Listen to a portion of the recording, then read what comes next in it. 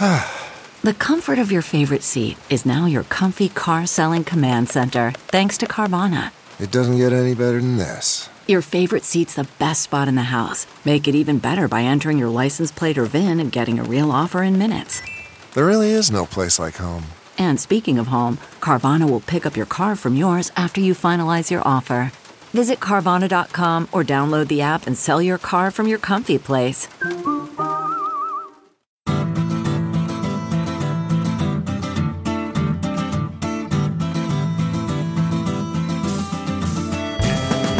Welcome to the Sinica Podcast, a weekly discussion of current affairs in China, produced in partnership with SupChina.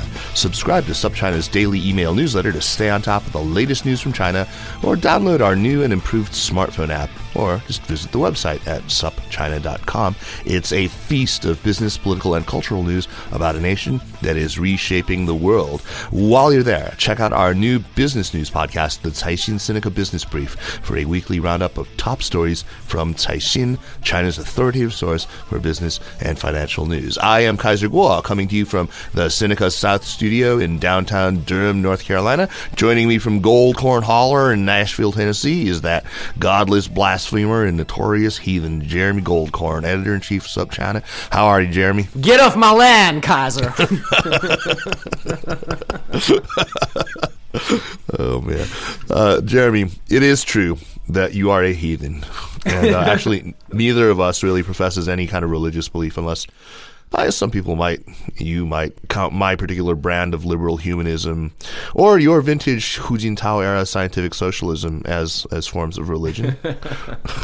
The subject of religion, though, is, of course, one that we are both keenly interested in. And I think you can't be interested in human history without a recognition of and a real appreciation for the role that religious belief has played. I mean, sure, also all the woe and the horror that it has wrought and the injustices that it's helped to perpetuate, but also, you know, the undeniable contributions that it's made, the music and the art that it's inspired, and the consolation that it's brought to the afflicted and to the grieving, the bereaved, and of course all the comforts of ritual observance. As a disciple of Christopher Hitchens, I think that's actually just bollocks. But anyway. No, I'm just kidding. Okay, of course you are. Well, sure. I mean, I obviously have my own deep misgivings about religion, but when it comes to China, there is no better writer who has been dedicating his full measure of understanding about religious belief in its many manifestations than our dear friend Ian Johnson, Pulitzer Prize-winning journalist who has, of course, been a guest on Sinica many times in the past. Today, he joins us here in the studio to talk about his new book on this topic, The Souls of China, The Return of Religion After Mao, which was finally published earlier this month. In its pages, Ian tells the stories of the faithful with great sympathy and in terrific prose. He has an amazing eye for detail, and the reportage ranges across many locales all across China over a number of years. He is fast emerging as the Reza Aslan of the China watching world. I don't know, Ian, how do you feel? I don't know about that, but I'll take it. Take that. Ian, man, welcome back to Sinica, and so wonderful to have you here in Durham. Bless you, my children. I'm happy to be here. It's a great talk you gave last night. So, Ian, as you are already aware, I'm sure Kaiser and I are going to go after you at some point in this conversation as to why neither of us necessarily thinks that the return of religion after Mao is a good thing. But first, let's talk about your book. It's got a very interesting plan based on the Chinese lunisolar calendar. Can you talk about this approach and why you decided on it? Well, part of it was, so the book is divided up by the seasons, and China has these solar terms. There are 24 of them. They're mini seasons of roughly 2 weeks, a little bit more than 2 weeks, and they are a traditional way of dividing up the calendar. Around sometime in the 2000s, you could say roughly around 2010 or so, I began to notice that these terms were making a big comeback. There were magazines like Sanlian that were devoting special issues to them. You could get apps, you could get screensavers. People began to close off emails by saying, a happy winter solstice or a peaceful winter solstice to you. And I began to think this was an interesting metaphor for the return of these traditional ideas and quasi-spiritual thoughts that are taking hold in China again. When did you take this from? I mean, it's interesting because I do remember suddenly hearing hearing people say Li Qiu, 今天是立秋, and yeah, I mean, I think like with a lot of things, artists got on it early, and I remember talking to some gallerists who said in the late 1990s, some artists had come up with a series of paintings like on Jingzhe, the awakening of the insects. Right. But I think it really sort of began to take off, and I can't say for sure, but around, say, 2010. Yeah. That accords with my experience. So in a way, by having a year, you can go through 1 year, even though the book jumps forward and back in time, but roughly it's anchored in 1 year, starting with Chinese New Year and then ending the spring of the following year. That way we can see some of the ceremonies, and you also can juxtapose different faiths. You have the traditional calendar, but you also have, say, Christianity and some interesting parallels, like in the springtime and so on. Yeah, I think it was a terrific plan for the book, a very cool way to structure it, and a good way to also introduce the whole, my gosh, I mean, I think it really dates back very, very far to maybe Huanglao Taoism, this idea of appropriate behavior in a given season. That was a big part of early Chinese religious life, right? Yeah. Very cool. Ian, could you just talk a little bit more about the specific nature of the Chinese lunisolar calendar? Because I don't think it's generally known that there's a solar component to it. I mean, people talk about Lunar New Year and you're right, Jeremy. But in fact, the lunar calendar is moderated in some way in the traditional Chinese calendar by the goings on of the sun. Is that correct? Yeah, that's right. Because the lunar calendar is, of course, based on the moon's orbit around the Earth, and there are roughly, I think, 29 and a half days. So if you think, say, 30 days times 12, you have 12 months, that's 360 days. So you go out of whack. Actually, they align every 19 years, the Metonic cycle, right? Well, it's actually, so the Chinese add in a leap month every 4 years, roughly, three or 4 years. So they call it a Runyue, and that compensates because it's off by about 10 days a year, 8 days a year. So all of that's, it's one way of looking at time, the moon. It is a big, bright object, and it's, of course, a lot of civilizations have looked at the moon and have had lunar calendars, but it's not that useful for agriculture, because agriculture, you need to know precisely when the Earth is warming. You can't be off by 8 or 10 days a year. You may miss things. So they began to look at how we would, similar to the Western idea of astrology, the houses, so you have the constellations moving behind the sun, and it looks like the sun is moving through the constellations or through the stars. That's not actually true. It's us that's moving around the sun, but the effect is the same. It's the relationship of the Earth to the sun. Right. And that's roughly, we move around the sun roughly 1 degree every day. So that works out pretty good. We have 364 days, and we have 360 degrees, so it's quite accurate for 365. 365 days.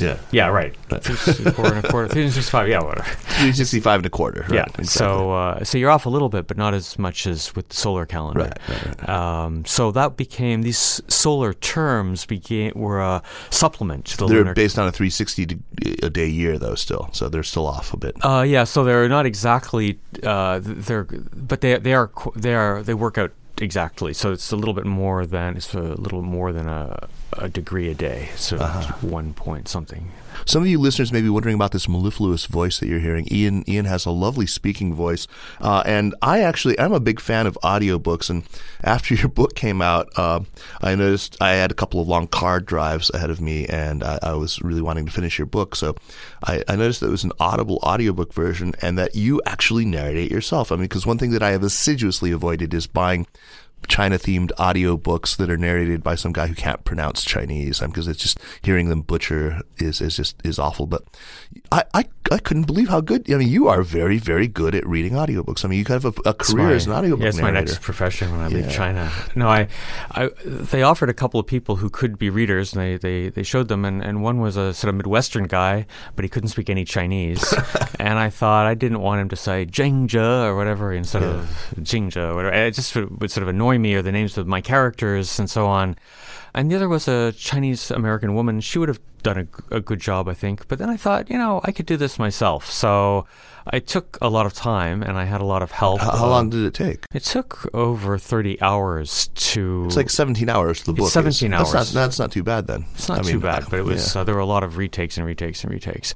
And did you go into a studio to do this, or? I did. I had a lot of help from our dear friend Anthony Kuhn, the NPR correspondent in Beijing. I went to his offices in the Sanlitun diplomatic compound and locked myself in a little closet that he has as his sound studio at certain times of the day, because there's also an Italian kindergarten nearby.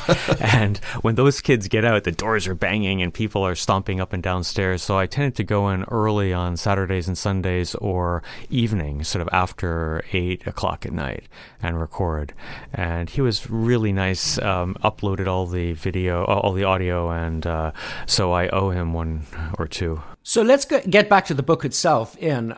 So the Li family, the Miao Fengshan pilgrimage groups, and others that you write about are representatives of the Chinese religion.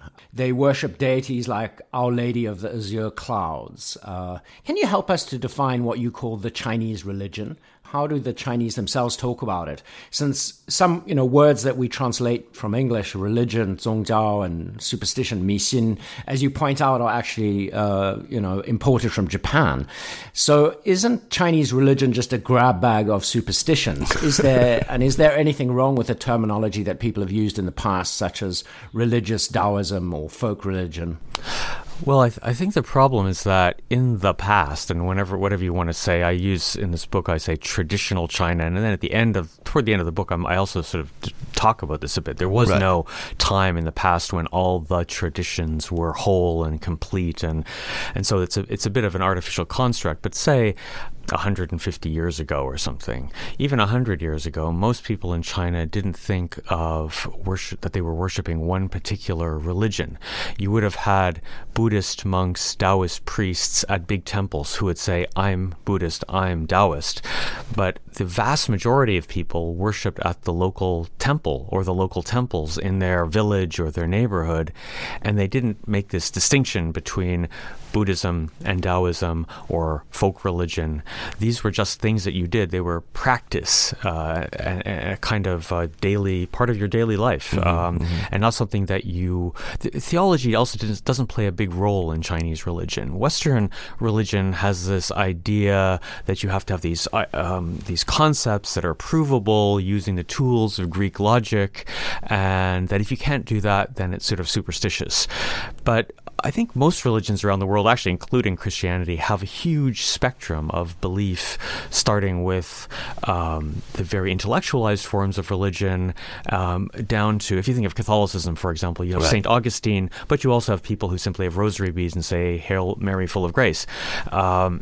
So Chinese religion was really no different in that sense. There were people who read the Tao Te Ching and studied it carefully and read the Buddhist sutras, and then there were a lot of people who simply lit incense on the right days and hoped that they would get children or prosperity or a peaceful life. So that was it. And then it was only when the West came in with these ideas of religion has to be defined in a certain way that Chinese then began to say, okay, so is this Buddhism or is this Taoism, and what about the rest of it? And that's where we get into this mess of defining things. And even today, when you ask Chinese people, what do you believe in? A lot of people will say, well, I don't really know.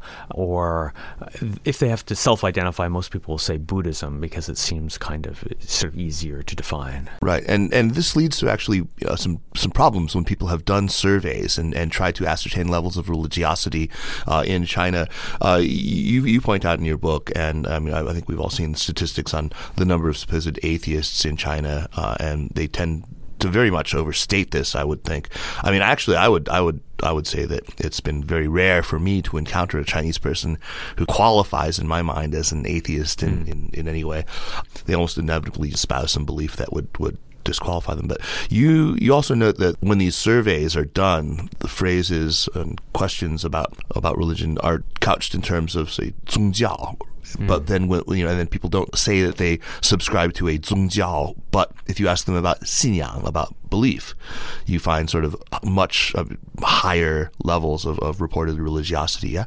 Yeah, and the best questions are very concrete questions about what you do and if you believe. So there's a survey by two British sociologists, Yao, Y-A-O, and Badham, and they wrote a book, and they asked people concrete questions like, did a Fo, so like a spirit, have an impact, or a Buddha, have an impact in your life over the past 12 months? And this mimics questions that they ask in the West. Did God Angels have an influence, have you in the past year? And there you get sort of 25 to 30% of Chinese will say yes. Or do you believe in Baoying, karmic retribution? And there you get a huge percentage of people, something like 75% of people will say, yes, I believe in that. Now, that doesn't mean they're all religious, but it means that these concepts are much more widespread. Jeremy, do you know atheists in China? Yes, I do. I mean, I have friends and indeed my relatives in China are avowed atheists. My father-in-law. My father-in-law is will have no truck with religion or superstition. Is he a Lao Ganbu? No, he's not. I mean, he was a kind of a white-collarish worker at a state-owned engineering company in Beijing. Yeah, my father-in-law also no truck with religion, except, insofar as he will humor his very devoutly Buddhist wife and go to temple and all that stuff. But, he sniggers about it behind her back. But yeah, he has no connection to the party whatsoever.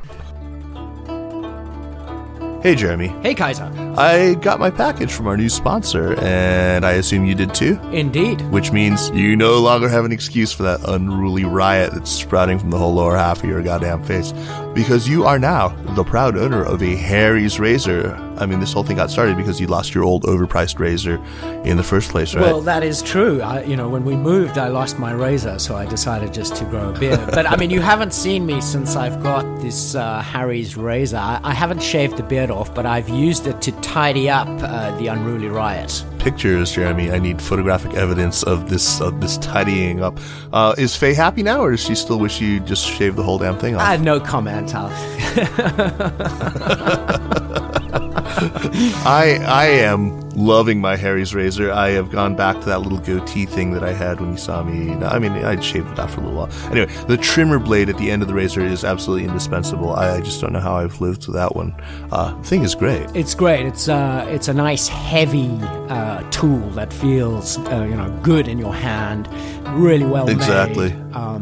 And cheaper than paying a horrible multinational corporation lots of money for bits of cheap plastic and steel. Exactly, that's unconscionable. Even though I'm currently sporting a beard, I urge you to get a great shave at a fair price, like the over apparently 3 million guys who have already switched over to Harry's. Yes, indeed, and claim your free trial offer from Harry's today, a $13 value for free when you sign up. You only need to cover the shipping costs. That includes a fine-looking weighted razor with 5 precision-engineered blades and a lubricating strip, as well as the trimmer blade that Kaiser mentioned, and some rich lathering shave gel, and a travel blade cover. Yes, a travel blade cover. Get your free trial. Just go to harrys.com. That's harrys.com/SupChina right now. That's harrys.com/SupChina. Definitely check them out. So now we're all sort of coming clean about our family's beliefs. And Kaiser and I have started out this podcast by indicating that we are pretty much big fans of secularism and both fairly hardened atheists. Ian, perhaps in the interest of full disclosure, can I ask what were some of the beliefs and assumptions that you took with you to this project? And in terms of religion, I mean, you were raised as a Protestant, right? So how would you characterize your beliefs, and what effect do you think they had on your telling of the stories of the religious people of China? Well, I think my beliefs, so I did grow up in a fairly religious household. We went to church every Sunday. My mother was a Sunday school teacher. I was active in the church. I was an altar boy. So it was an Anglican church. Anglican, okay. Very similar to Catholicism, right? papacy without the Pope, and here Episcopalianism, but sort of high church Episcopal. Cross-bearer, did all that stuff, went to confirmation class. I don't go to church regularly now, and I don't believe in the exclusivity of the Abrahamic faiths that sort of say, my way or the highway, either you believe in Jesus or you're going to hell. I can't believe, if there is a God, I can't really believe that that he would consign 6 billion people to hell on the planet. So, or she. So I'm pretty open to all different faiths. I don't think they're necessarily good or bad. To me, it's just a part. It's been a part of human existence for a long time. It's something that I find really, really interesting because of my background, probably. Yeah. But I certainly, when I went to China, I was interested. Even in '84, I was interested in what people believed in, but I didn't expect people to be Protestant or anything like that, or I didn't want them to be either. I thought, people will be Buddhist or Taoist, and that'll be really cool to see that. So that's, I guess I'm sort of a wishy-washy person who thinks that religion is important, but not necessary. And it's not really, to me, it's not really provable. You can't prove there's God, of course, or anything like that. But, I think that kind of a mindset served you very well as author of this book, because you take to it a real open-mindedness and a sympathy. I mean, maybe even open-mindedness to a fault. I'm thinking of the spirit medium in Shanxi, who you kind of are quite almost indulgent with. She was great. I would definitely go to her for a fortune telling. Okay.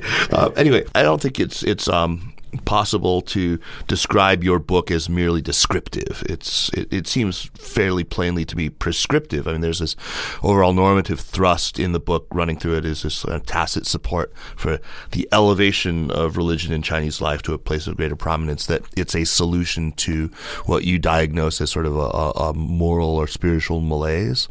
You think that's fair to say? Well, I don't think I really prescribe. And it's interesting you say that. I think a lot of Chinese people do. Oh, yeah, no, absolutely. And I'm reflecting that. I don't think the problems in China have to be solved by religion. Some people think that in China. I think a lot of people think it can be solved through political means and rule of law. And so the sort of crisis of confidence, the fact you can't trust people or believe people or drink the milk because it's poisoned. I mean, these are also political issues, of course, and even primarily.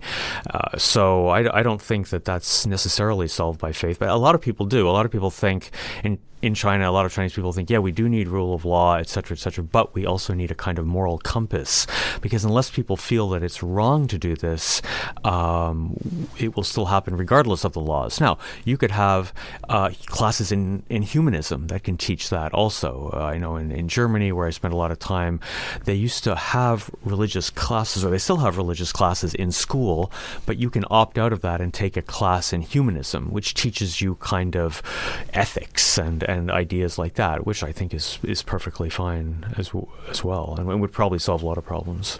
So, Ian, I mean, then would it be wrong to say that your argument is partly that the only way to address the so-called spiritual vacuum in Chinese life is to fill it with gods or rituals or dead ancestors? Is that an incorrect reading Depends of your book? Ancestors.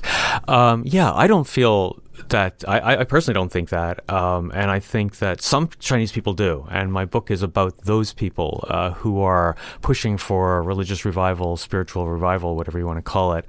And I think it's a big phenomenon in China. I think there's a lot of it's something that one can't really ignore, regardless of what one thinks about it. And I think that's sort of the approach I took, that this is a big untold story in China, and no matter where you come down on it, you could hate religion and you could still read the book, because you might say, look at all these misguided people and the crazy things they're doing.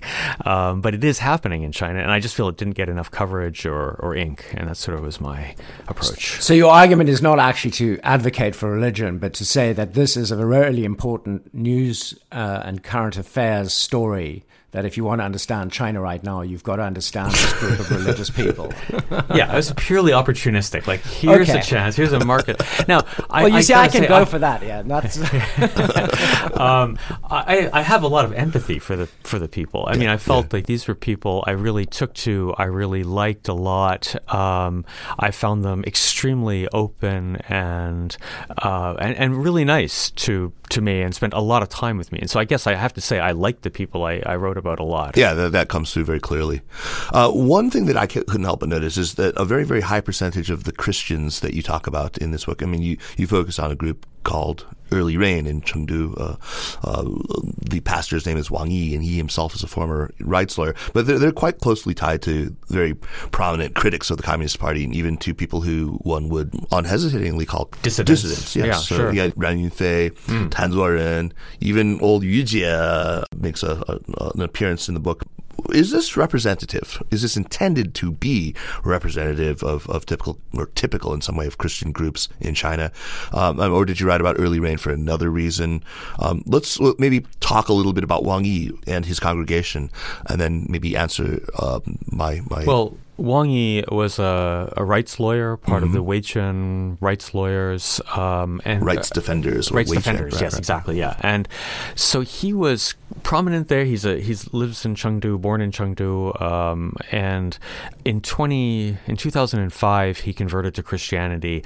In fact, Yu Jie, who you mentioned, he converted him, and I think baptized him in his apartment, in Wang Yi's apartment. Anyway, so he comes from a more of a political point of view, and this is, when you're doing a book like this, I spent a lot of time going around to different parts of China. I thought maybe I wanted to have a Christian segment. I didn't want this to be mostly about Christianity, because I thought that would be pandering to audiences a little bit too much, and it wouldn't be representative of the overall situation. So but I did want to have a Christian element, and I thought, well, maybe I should go to Wenzhou, because this is where the sort of China's Jerusalem, it's a big center of Christianity, or Henan, which is another big center of Christianity. And I settled on these big urban churches, which are not registered with the government, so they're not part of the Three Self-Patriotic movement. They could be called underground or house churches, but they're too big, and this is a big trend in China. So after a while, I thought I want one of those churches. And I came across Wang Yi's church. Now, he is not the most typical urban church. And I think anytime you make a choice, if you're doing a sort of ethnographic style study, you try to be as representative as possible. But at some point, the story will be about that community or that person, and it won't be perfectly representative. So you're right that this is a more politically oriented church. They believe in the social gospel. They help homeless shelters. They have a program to help the families of political prisoners, not political prisoners, but their families who maybe have lost income because the bread earner is in jail. They've helped some of the kids of those families go to college and things like that. But he's also a guy who says Christianity is not just about political reform, because I pushed him on that. I said, well, a lot of Christians I met converted after 1989, after the failure of the Tiananmen uprising. And he then actually we had this conversation on a Friday, and then on the Sunday he preached a sermon, and he said there is no relationship between Christianity and democracy. There is no relationship between Christianity and prosperity, et cetera, et cetera. And so I think that he is political. He has a political message. The first sermon in the book is all about how the Communist Party is secondary to people, and shouldn't have primacy in people's lives. But overall, I don't think he is any more a political dissident. I think you can see this in the fact that the church still goes. It still exists. He kept thinking he'd be arrested, and I kept thinking, I wonder if he's going to be arrested before this book comes out. But he just keeps going, because I think primarily he is not directly challenging the state in any way. And Ian, how common would you say, even if he's not directly challenging the state, his sermons are politically engaged some of the time? For sure, yeah, absolutely. I had a guy working for me in Beijing a while back, a Chinese guy who started going to a church, a house church, and he told me about it, and it was really young people from outside Beijing living in Beijing lonely. The preacher guy was kind of like a Dale Carnegie positive thinking guy, and there was a little bit of Jesus involved, but not too much. But it would qualify, I think, as a house church. I mean, it was explicitly Christian. How common would you say that kind of, very kind of fluffy, absolutely no threat to the state kind of Christian house church is compared to the more politically engaged ones? I think it's quite common. And I think you made a good observation that these are often white-collar people who have come to a big city in China like Beijing, but it could also be Changsha or some other city like that, maybe to go to university or to work, and they don't have friends, they don't have a community, and the church congregation is a ready-made infrastructure of people who you feel you can probably trust. They may not be trustworthy, but you feel, well, Christians should be more trustworthy at least. And so people go there, they have an immediate guanxi network of friends, and I think that's a big attraction for people, especially coming into these big alienating cities. So yes, I agree with that. Because I've also noticed the same effect here in Nashville. This is a very religious place. There's a lot of more churches than I've ever seen in my entire life. And I've noticed a lot of Chinese students here end up going to church, and it's kind of a very social thing. That is true. It's true also, not just among Chinese, but a lot of people go to churches in the West, not so much for the sermon, but for the coffee hour afterwards. Right. And it's probably the same at mosques or synagogues or anywhere around the It's world. community, right? It's community. So, I want to push back Ian a little bit on what you just said about Wang Yi and that sermon that he gave the Sunday following your discussion with him. To me, it sounds a little bit disingenuous, considering all the other stuff that he's talked about. And this is a theme that he explicitly talks about and that runs through your book. This idea that rule of law and other institutions of restraint that developed in the West, he clearly believes that these were only sort of possible in the presence of sort of a transcendental religion, that the rights given to individuals are God-given. God-given they can't flow from a document or from some man-made political institution, but they have to be natural, God-given. So that seems to conflict with this idea. I mean, it seems like maybe even part of the project here is that they began with this concern for human rights, which requires rule of law and universal recognition of individual liberties. And so, religion is sort of the vehicle for that and is seen as the only... Absolutely. Many people do think that. Right. They think that including Wang Yi, it seems. I think Wang Yi probably does believe that to a degree. Many people felt after 1989 that the revolution then, or the uprising, whatever you want to say, it failed because China didn't have a spiritual change, because people didn't have this idea that rights were theirs, that it was something the government could give you. And many Chinese Christians believe that. They think that the reason the West is democratic is because rights are God-given, especially in the United States. Right. We hold all these truths to be self. Francis Fukuyama, he argues this very, very clearly. He talks about, the historical emergence of things like the rule of law as a function of this sort of long-running battle between ecclesiastical authority and secular authority in the West, and the absence of anything like a transcendent church in China. Yeah, I'm very skeptical of that argument. In the afterword, I said that this is something that Chinese Christians believe very strongly, but I think they think it's uniquely true in Christianity. I think that's wrong. I think that all religions, especially at least the ones in China that are practiced, have this idea of a higher form of higher values, something that's higher than the state, and especially the idea of Tian, heaven. Including Confucianism, you say, right? Yeah, Confucianism also. Many officials stood up to the emperor. Don't forget, Confucianism was not the emperor's ideology, it was an independent ideology. Sure. And if the emperor didn't live up to that, you could use that to remonstrate. And Qu Yuan, the original Chinese dissident, committed suicide basically because he thought his ruler was not living up to the Confucian ideals. So I think this is something that comes through all of these religions, the idea of divinely given justice, righteousness. Now, whether that has an impact on creating democracy in China, I doubt it's going to have any immediate impact. But I think that it's wrong to think that it's just Christianity that does that. So, Ian, speaking of divine acts, it's interesting how important the Wenchuan earthquake in Sichuan in 2008 seems to have been for the particular group of Christians that you profile. Kaiser pointed out to me that another earthquake in Lisbon in 1755 seemed to have had quite the opposite effect on European intellectuals in the mid-18th century. Can you tell us what the significance of the Wenchuan earthquake of 2008 was to this group of Christians? For many of the younger Christians, this had a similar effect, say, to Tiananmen in 1989. The idea, in this case, it wasn't a massacre or carried out by the government, but it was a failure of the state to respond, or at least a belief that the state had failed to respond adequately.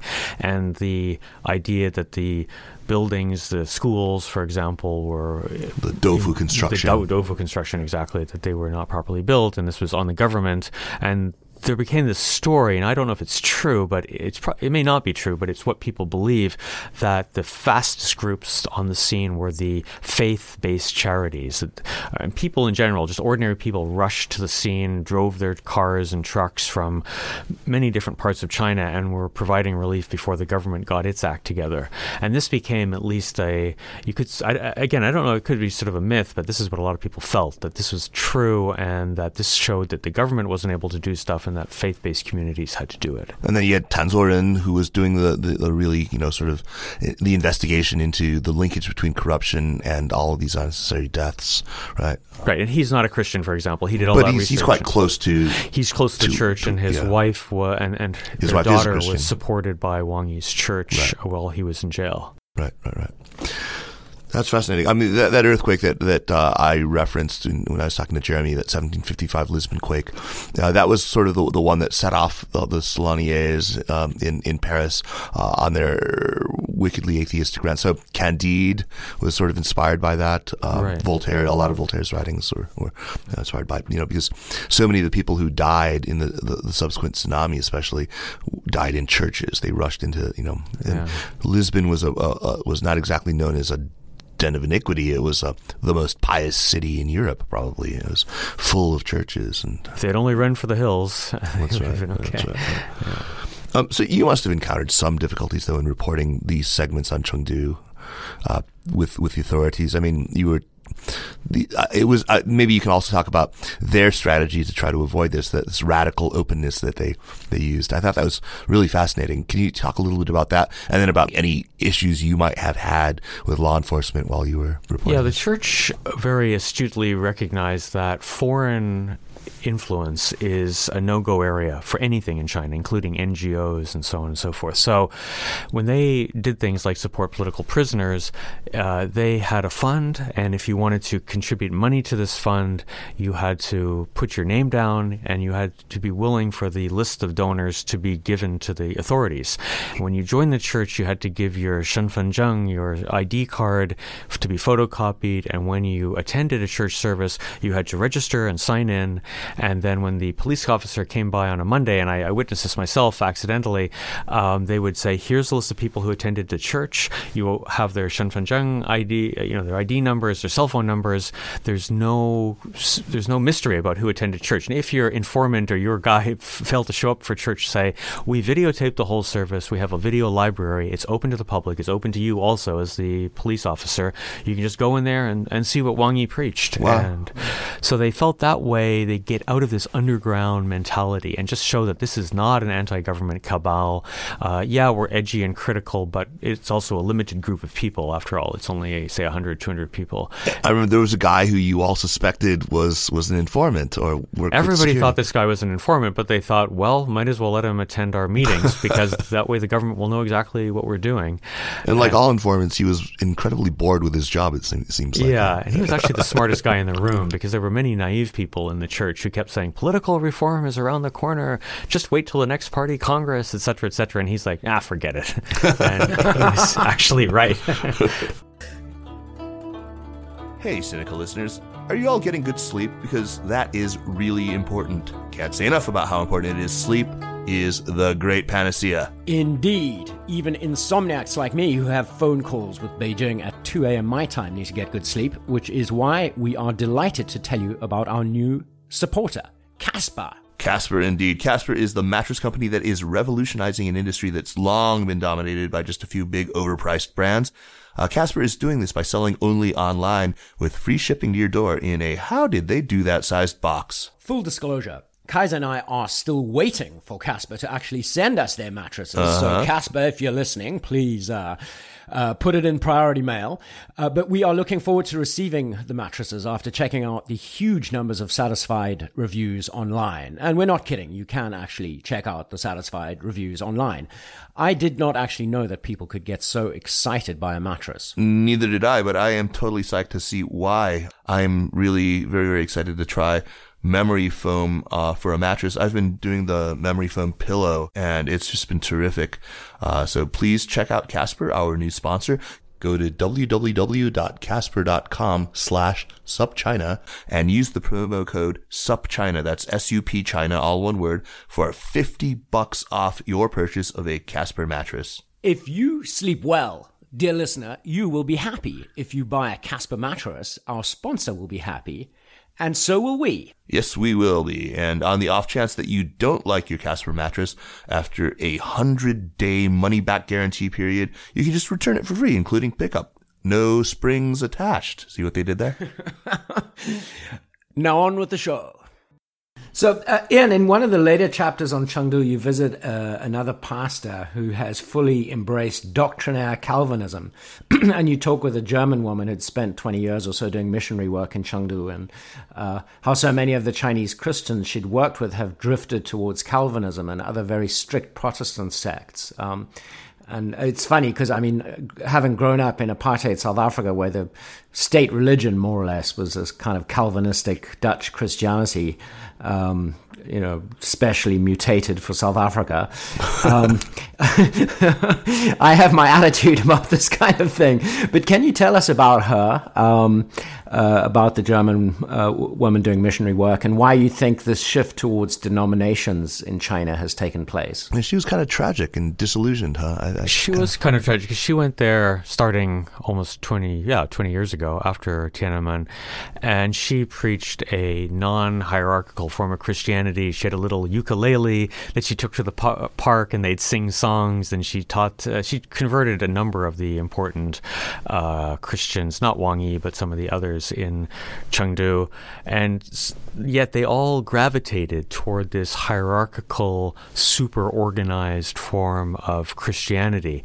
And her partner, this guy Manfred, who was kind of new to the scene, he said, why do they do this, and why does this all replicate the Chinese political system? Well, that's exactly what I was going to say. Because Wang Yi's church, for example, is not democratic, and they don't really have. They have a system of Zhanglao or presbyters, and these are sort of like a few wise people who lead the church. This is where Presbyterianism comes from, Calvinism, etc. So you have these elders or these wise people who's going to lead the church, and then they hire a pastor who's then the spiritual guide. In Wang Yi's case, there had been 3. They kicked one out because he was too liberal. His wife wanted to preach, and they said, "Oh, women can't preach in our church." She had been she was trained in she was divinities. trained, and he said, "No, you're allowing Satan into the church if you allow this." And so there, lest anyone think that they're actually political progressives. Let's right. No, so in some ways, it's a real contradiction, right? In some ways, they're supporting these political prisoners, they're helping homeless people, but they're also hardcore, in many ways, authoritarian. And he said several times, the church is not a democracy. It's not the same as society. It's got to be led by wise people, which could be the Confucian argument for how China should be run. So there was a lot of interesting things if you look at how the churches were actually run. And this is an issue in China in general, not just in churches, but in all these religious organizations. They tend to, not surprisingly, reflect the society around them. Right. And I remember talking to a couple of these church people. I said, well, churches don't have to be organized like this. You can actually have elections. All the people in the congregation can vote on a board of directors. You can vote on a pastor. A lot of churches do this in the West, but they were, that won't work in China. It'll be too chaotic. So you try to spiritually spiritually pollute a Chinese church, Ian. Yeah, I was trying to spread democracy. It was a mission for the NED. Good for you. Good for you. Well, the whole business of missionaries, I mean, missionaries carry an awful lot of historical baggage when it comes to China. And many of the individuals that you spoke to for the book have said that they had very strong misgivings about working too closely with foreigners, with any foreign organizations. It tends to draw unwanted attention, the attention of authorities, who, as you say, already kind of nurture prejudices against Christianity for its original foreignness, right? Now, from the perspective of Chinese authorities, though, isn't it pretty easy to see why they see these so-called house or underground churches as a threat? I mean, for their independence, as like sort of one of the only places where civil society actually exists, for their ties that you quite clearly point out to the dissidents and to movements like the New Citizens Movement and ideas like universal rights and their essential foreigners. It seems like that would be where I would be on the lookout for fifth columnists, right? Yeah, I think the government. I guess you could first say that almost all religions have foreign ties of some sort, except maybe Taoism. But I would say Protestantism is of special concern because it's growing so quickly in the Han majority. Islam, for example, has a lot of foreign ties, the global Ummah, but it's by and large limited to a smaller number of believers, 20-odd million, and among minority groups, not the Han majority that really runs China. Right. I think a lot of people in the government, say, find that disturbing. And plus, even though churches like Early Rain reject foreign money, they don't want foreign missionaries coming in to help them, but they do get a lot of know-how and ideas and influence from abroad. They can get books that are translated by Chinese American Christians a lot of the time, or for Hong Kong or Taiwan, download this off the internet, PDF versions of books, and they have textbooks for their seminaries. A lot of this comes from abroad. And you point out that they do want to feel like they are part of a global Christian movement or a global Christian community, not isolated as Chinese Christians, right? Right.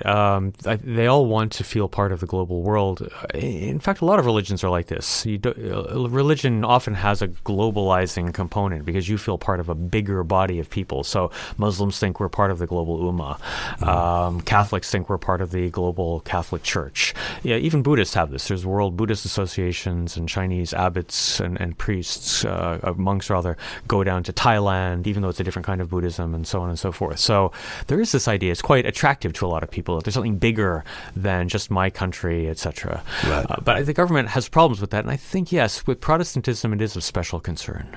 And you talk a fair bit about the Qigong craze of the 80s and 90s. And I mean, I remember my first year in China in 1995 in parks in Beijing, seeing people doing all kinds of odd meditations and hocus pocus in my view. I used to call them crackpots in parks. The good old days. The good old days. And I guess that ended in 1999 with the crackdown on Falun Gong. Can you give our listeners the quick version of the rise and fall of Qigong in China? Qigong is also a neologism. It's a made-up word, a new word that was formed in the 1950s when they were trying to come up with a description for these kind of physical cultivation practices in Chinese religion or society, similar to yoga, say, in India, but with more meditation and more emphasis on breathing rather than on physical poses. And they came up with this idea of Qigong. It was seen as a kind of a healing, something that was part of the traditional Chinese medicine complex. The government did not oppose it. They thought, if this is a cheap way where we can keep people healthy, we're pragmatists in this sense, let's go for it. It was then banned, though, as because it does have this quasi-spiritual component to it. It was banned in the Cultural Revolution, but by the end of the Cultural Revolution, even before Mao's death, there were people bringing it back, especially people were teaching it in parks, and it went from being this narrow medical technique similar to acupuncture or cupping or massage into this mass movement in Chinese parks where people were doing this stuff. And there's a really excellent sociological, anthropological study by Nancy Chen called Breathing Spaces. It came out about 10 or 15 years ago, and she calls this or cites people saying this is a kind of release almost after the Cultural Revolution, all this suppression of people, and here you could go out in the parks. It's a personal personal thing you're doing, but you're doing it in a mass open environment. And yeah, there were the craziest things, as Jeremy said. People are hugging trees, burping, walking backwards, shaking uncontrollably, and they all had their own gong, their own practice that justified this. And as went, go ahead.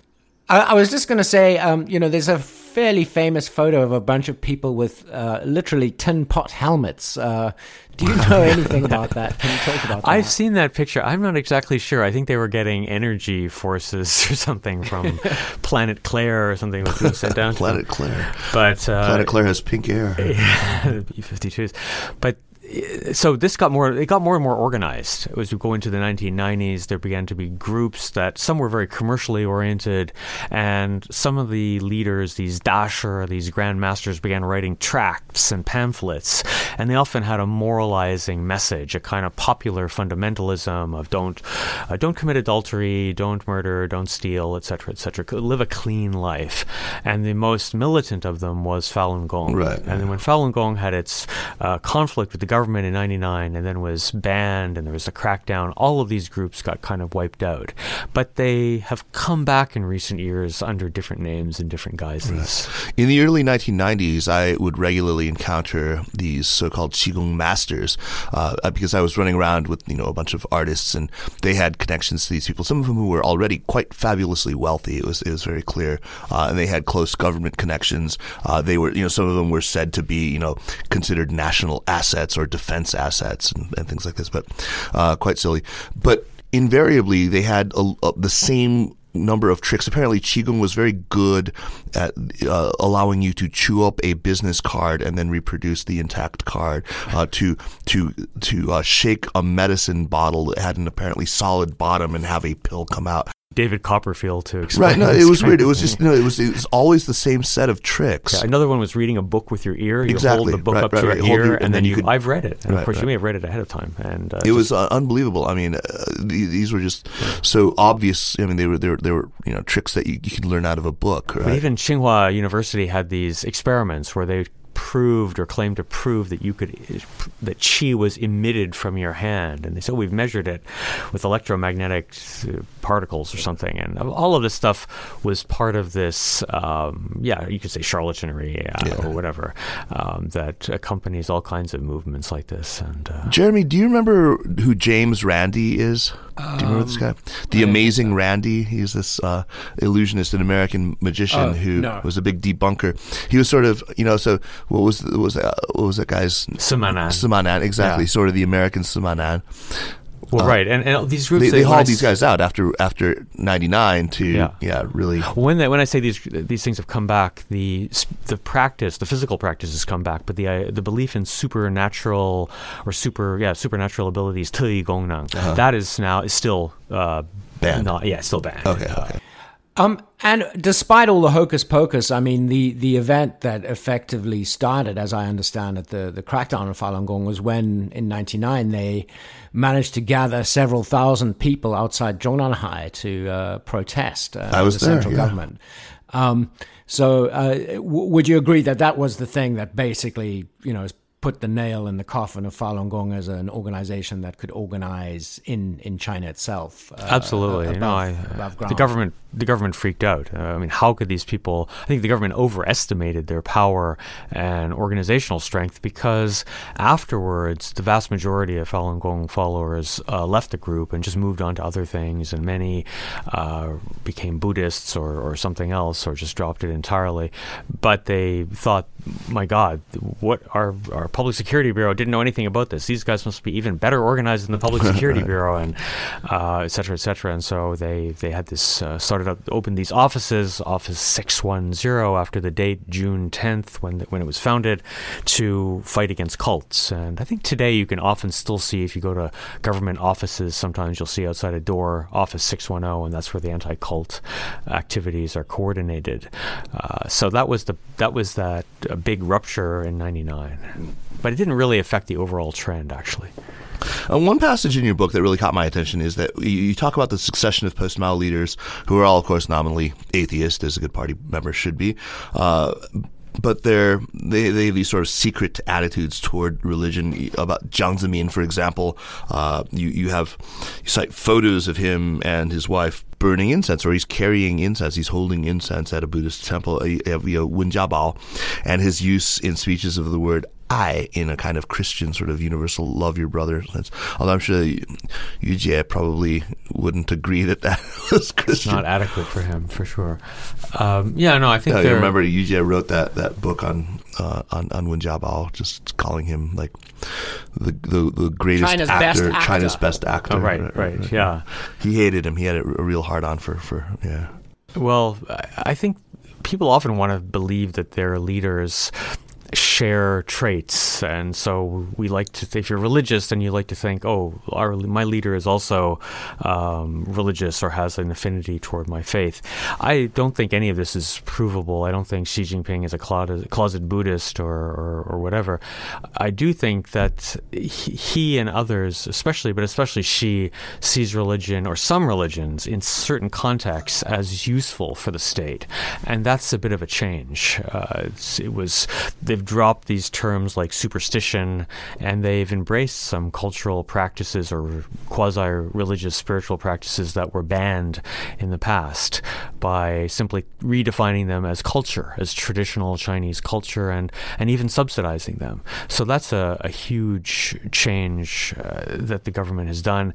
I don't think it proves, and I'm sure Xi Jinping is not a religious person. I'd have a hard time believing. I don't think you could become General Secretary of the Communist Party. Your enemies would find out and they would do you in, and with that kind of knowledge. But I mean, the reason you mentioned Xi Jinping in connection with Buddhism is because of his connection to a Zen Buddhist master named Shi Youming in the city of Zhending in Hebei province, where they formed a real, I would say, pragmatic alliance to rebuild the temples. And there is some evidence that he was at least very interested in this, and that his father was also in charge of religious affairs for the party for a while when they issued, for example, the famous Document 19 that restarted Chinese religious life after the Cultural Revolution. And Xi Zhongxun, so Xi's father, wrote the obituary for the Panchen Lama, and he was head of this revolutionary base area in northwestern China where there were a lot of Tibetans and Muslims, and he had a fairly tolerant policy toward them at the time. So people thought that because Xi Zhongxun was like that, Xi Jinping would, necessarily be like that.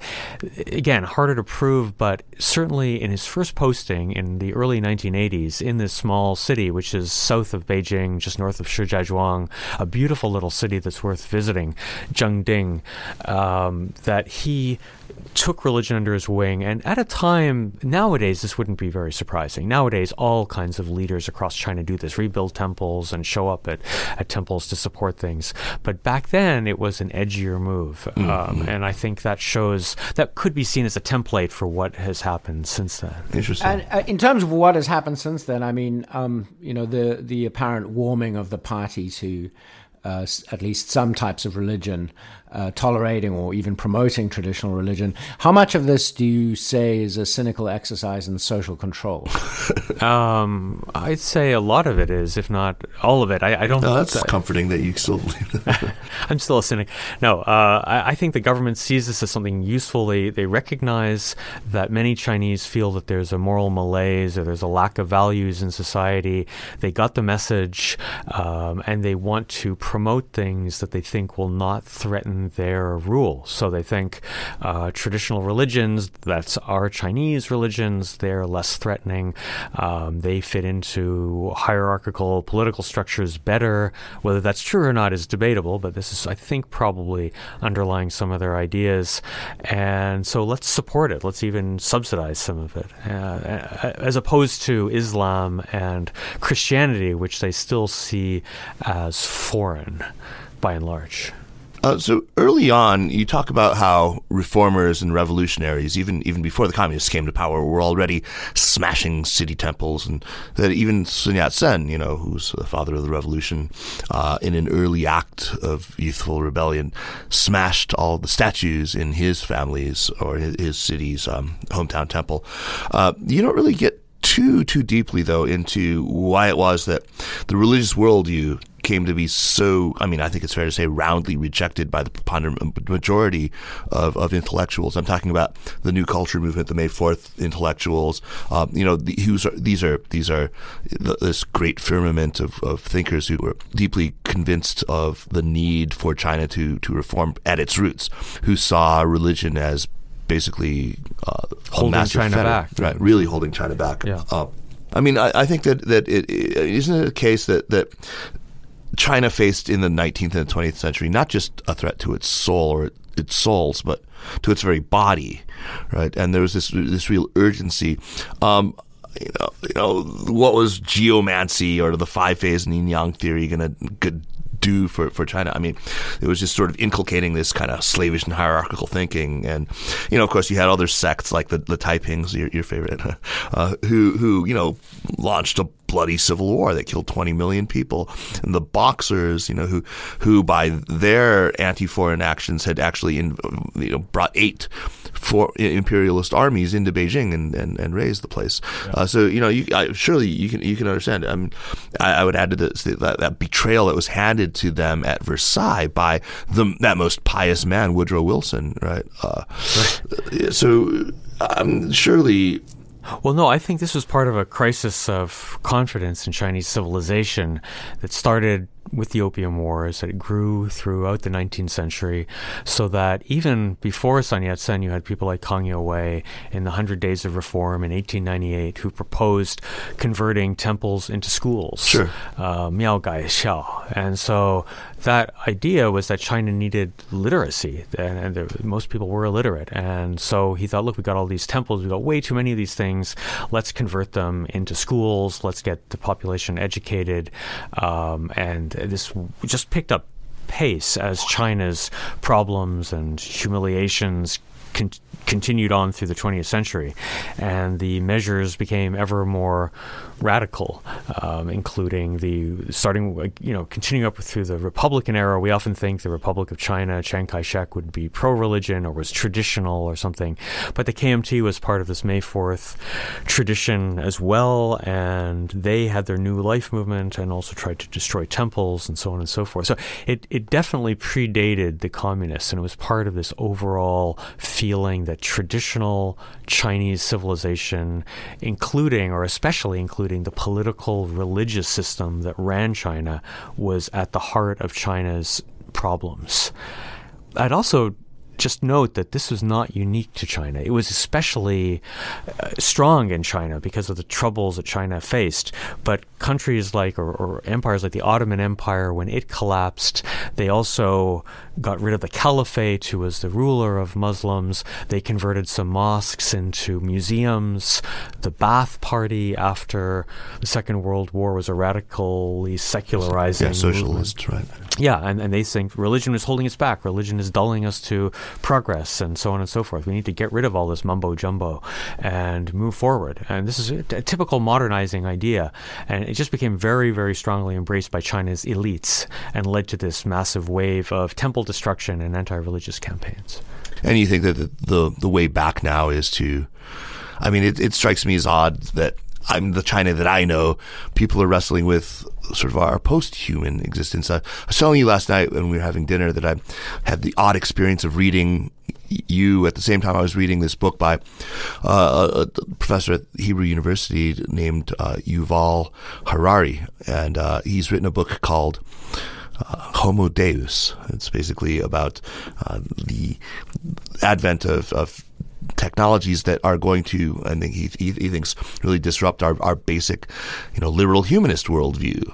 About the valorization of the self, that we're going to sort of transcend self when we have these artificial systems, these unconscious, these non-conscious artificial intelligent systems that know ourselves better than we know ourselves, and we're going to sort of defer a lot of, well, I mean, it's all very complicated, and I'll talk about it. It's going to be my recommendation for the week, but I feel like it's the China that I know, the Chinese people that I deal with quite regularly, they're more thinking about these questions. They're looking at, this is this country which I think is fascinating because it does embrace futurism so kind of gladly and without trepidation or without irony. I agree. I think only some people want to go back to the past. Some people wish they could make whole the destruction of the past 150 years, that somehow we could go back and rebuild all the temples and put everything back the way it was before. I think probably even those people realize that's not possible, and that religious life has changed. Chinese religious life was primarily communal. Everybody did this together. We were in this village. We all worshipped at this temple. That will never come back.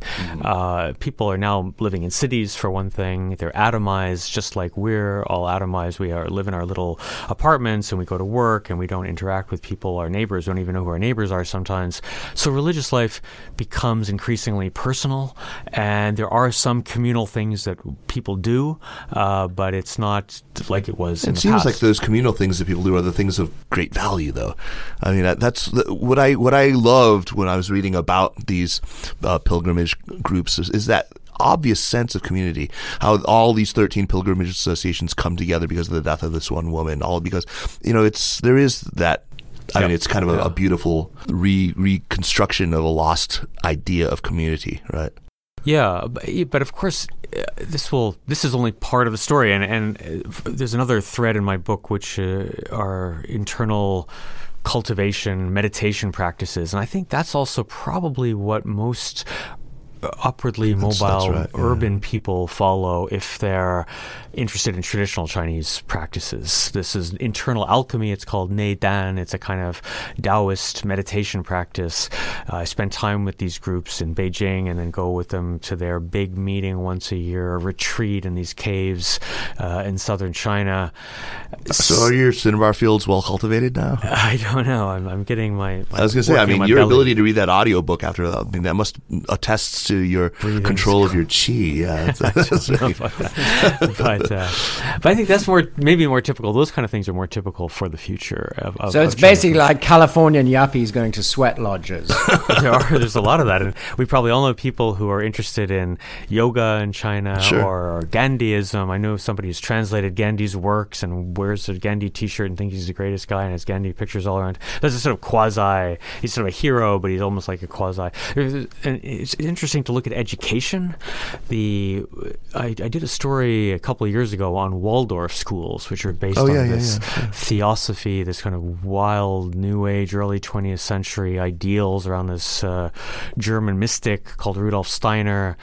These schools are really popular, and for some people, it's just a better kind of education for their kids. But many of them then meet and study his works and even have seances. And so you see this broad range. That is Fengjian Mixin. That is Fengjian Mixin. Okay. Bring back the guy from the dead. Hey, Ian, we could go on for another hour with this. This is just great. I mean, I haven't even used half my questions, but I'm really so glad that you were able to come here in person, and I hope I can interest you in some excellent local barbecue if we do have time. But stick around, though. Make some recommendations with us, yeah? Okay. All right. So before we get to recommendations, I do want to remind our listeners that the Sinica Podcast is powered by SupChina. Check out the app and subscribe to the newsletter at supchina.com. You can follow SupChina on Twitter at SupChina News and on Facebook at facebook.com/SupChina News. And if you like the Sinica Podcast, by all means, leave us a positive review on the Apple iTunes Store or on Google Play or wherever it is that you go to review apps. I know that many of you have done this, and it really means a lot to us and really helps people to discover the podcast. So, on to recommendations. Jeremy, what do you have for us today? So a few months ago, I had the pleasure of editing and publishing on SupChina.com a piece by the Dutch journalist Tabitha Spielman about Chinese creative nonfiction. And there's something of a boom, both in terms of business selling subscriptions or individual articles on the internet, but also in the number of journalists who are turning to long-form narratives. And Tabitha has now started a regular email newsletter called Changpian, about Chinese long-form and creative nonfiction. And she puts little summaries of the articles and then some excerpts in Chinese. So if you're interested in this kind of thing, it's a great resource. And I'll put the URL up, but it's tinyletter.com/Tabitha Spielman. Wow, that sounds great. Thanks. I know that's a really useful newsletter that she has. It's great. I've not actually read it before. I'll have to get on that. Ian, what about you? What do you have for us? Well, I'm divided. I want to... You can do two then. Okay, I'll do two. One is a book that came out around 2012, I think, by Ross Douthat. Douthat. He's a columnist for the New York Times, and it's called Bad Religion: How We Became a Nation of Heretics. And he describes the downfall of the mainline religious communities in the United States and the rise of sort of wacky, crazy religious groups that have filled the void, and how this explains a lot of problems in American society. So that's a pretty interesting book, even if you think of the current political context, because of the people who take such extreme views of Christianity. And for them, it's this one little thing that matters. And if Trump will give them that, they'll vote for him, even though he's clearly like one of the least Christian people sort of imaginable. Right. So that book I found is really useful, just rereading it now. The other one is I put a 12 or 13 minute video on YouTube about this physical practice, kind of like Qigong, called Jin Gang Gong. And I will put the URL on your website if you want. And it is a really interesting way, something like Tai Chi. It's growing in popularity in China. A lot of people are doing it. It's done by a Taoist priest. He's 97 years old, and the video was made a few years ago. He's subsequently died at 101. And so if you're trying to get an idea of what some of this looks like nowadays, you can see this YouTube video and imitate it, follow it if you want. It's kind of fun. Sounds great. That's great. There you go again, trying to spiritually pollute the masses. Yeah. Certainly, Bad Religion is something I'll want to read. Mine, again, is this book, Homo Deus, by Yuval Noah Harari. It is a really ambitious, huge book. At its heart, it's really kind of a meditation on the challenges that our species is going to face because of the massive technological advances that we're seeing, chiefly genetic engineering and artificial intelligence. They're going to really allow us to kind of transcend our present humanity through bionics and through, cognitive enhancements and so forth. He basically argues these technologies are actually going to challenge the fundamental assumptions of liberal humanism. This sanctity of the individual and her choices and the fundamental equality of all individuals, all that good stuff. He posits that this sort of dataist algorithmic worldview is now really kind of prevalent, at least in Silicon Valley, and that these new very highly intelligent systems are going to be able to deliver the things that we want: health and happiness and longevity and self-knowledge and power better than humans have been able to do themselves.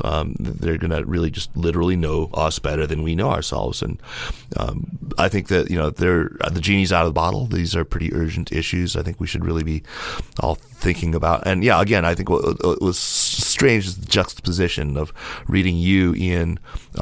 His prose is very different. Yours is so lovely and crafted, and his is just sort of almost meant to shock and anger. It's very, very amusing, the contrapuntal thing going on there. Sounds great. Yeah, check it out. It's an easy read, and it's quite humorous and provoking. Anyway, I think I actually may have kind of flicked at that in an earlier recommendation, but I that was before I had really sunk my teeth into it. I've just finished it. It's quite good. Ian, thank you one more time for coming by. It's so great to have you here in Durham. Thanks for having me. It's been a blast. It's nice to visit this part of the country. Isn't it? We're going to have to get over to Nashville next time, right, Jeremy? Yes, indeed. All right. Well, the Sinica Podcast is powered by SupChina and is produced by Kaiser Kuo and Jeremy Goldkorn. Thanks to Anla Chang and Soraya Darabi from SupChina. Drop us an email at sinica@supchina.com. Tell us what we're doing right. Tell us what we're doing wrong. Visit our Facebook page at facebook.com/Sinica Podcast. And, of course, follow us on Twitter at Sinica Podcast. Thanks for listening. We will see you next week. Take care.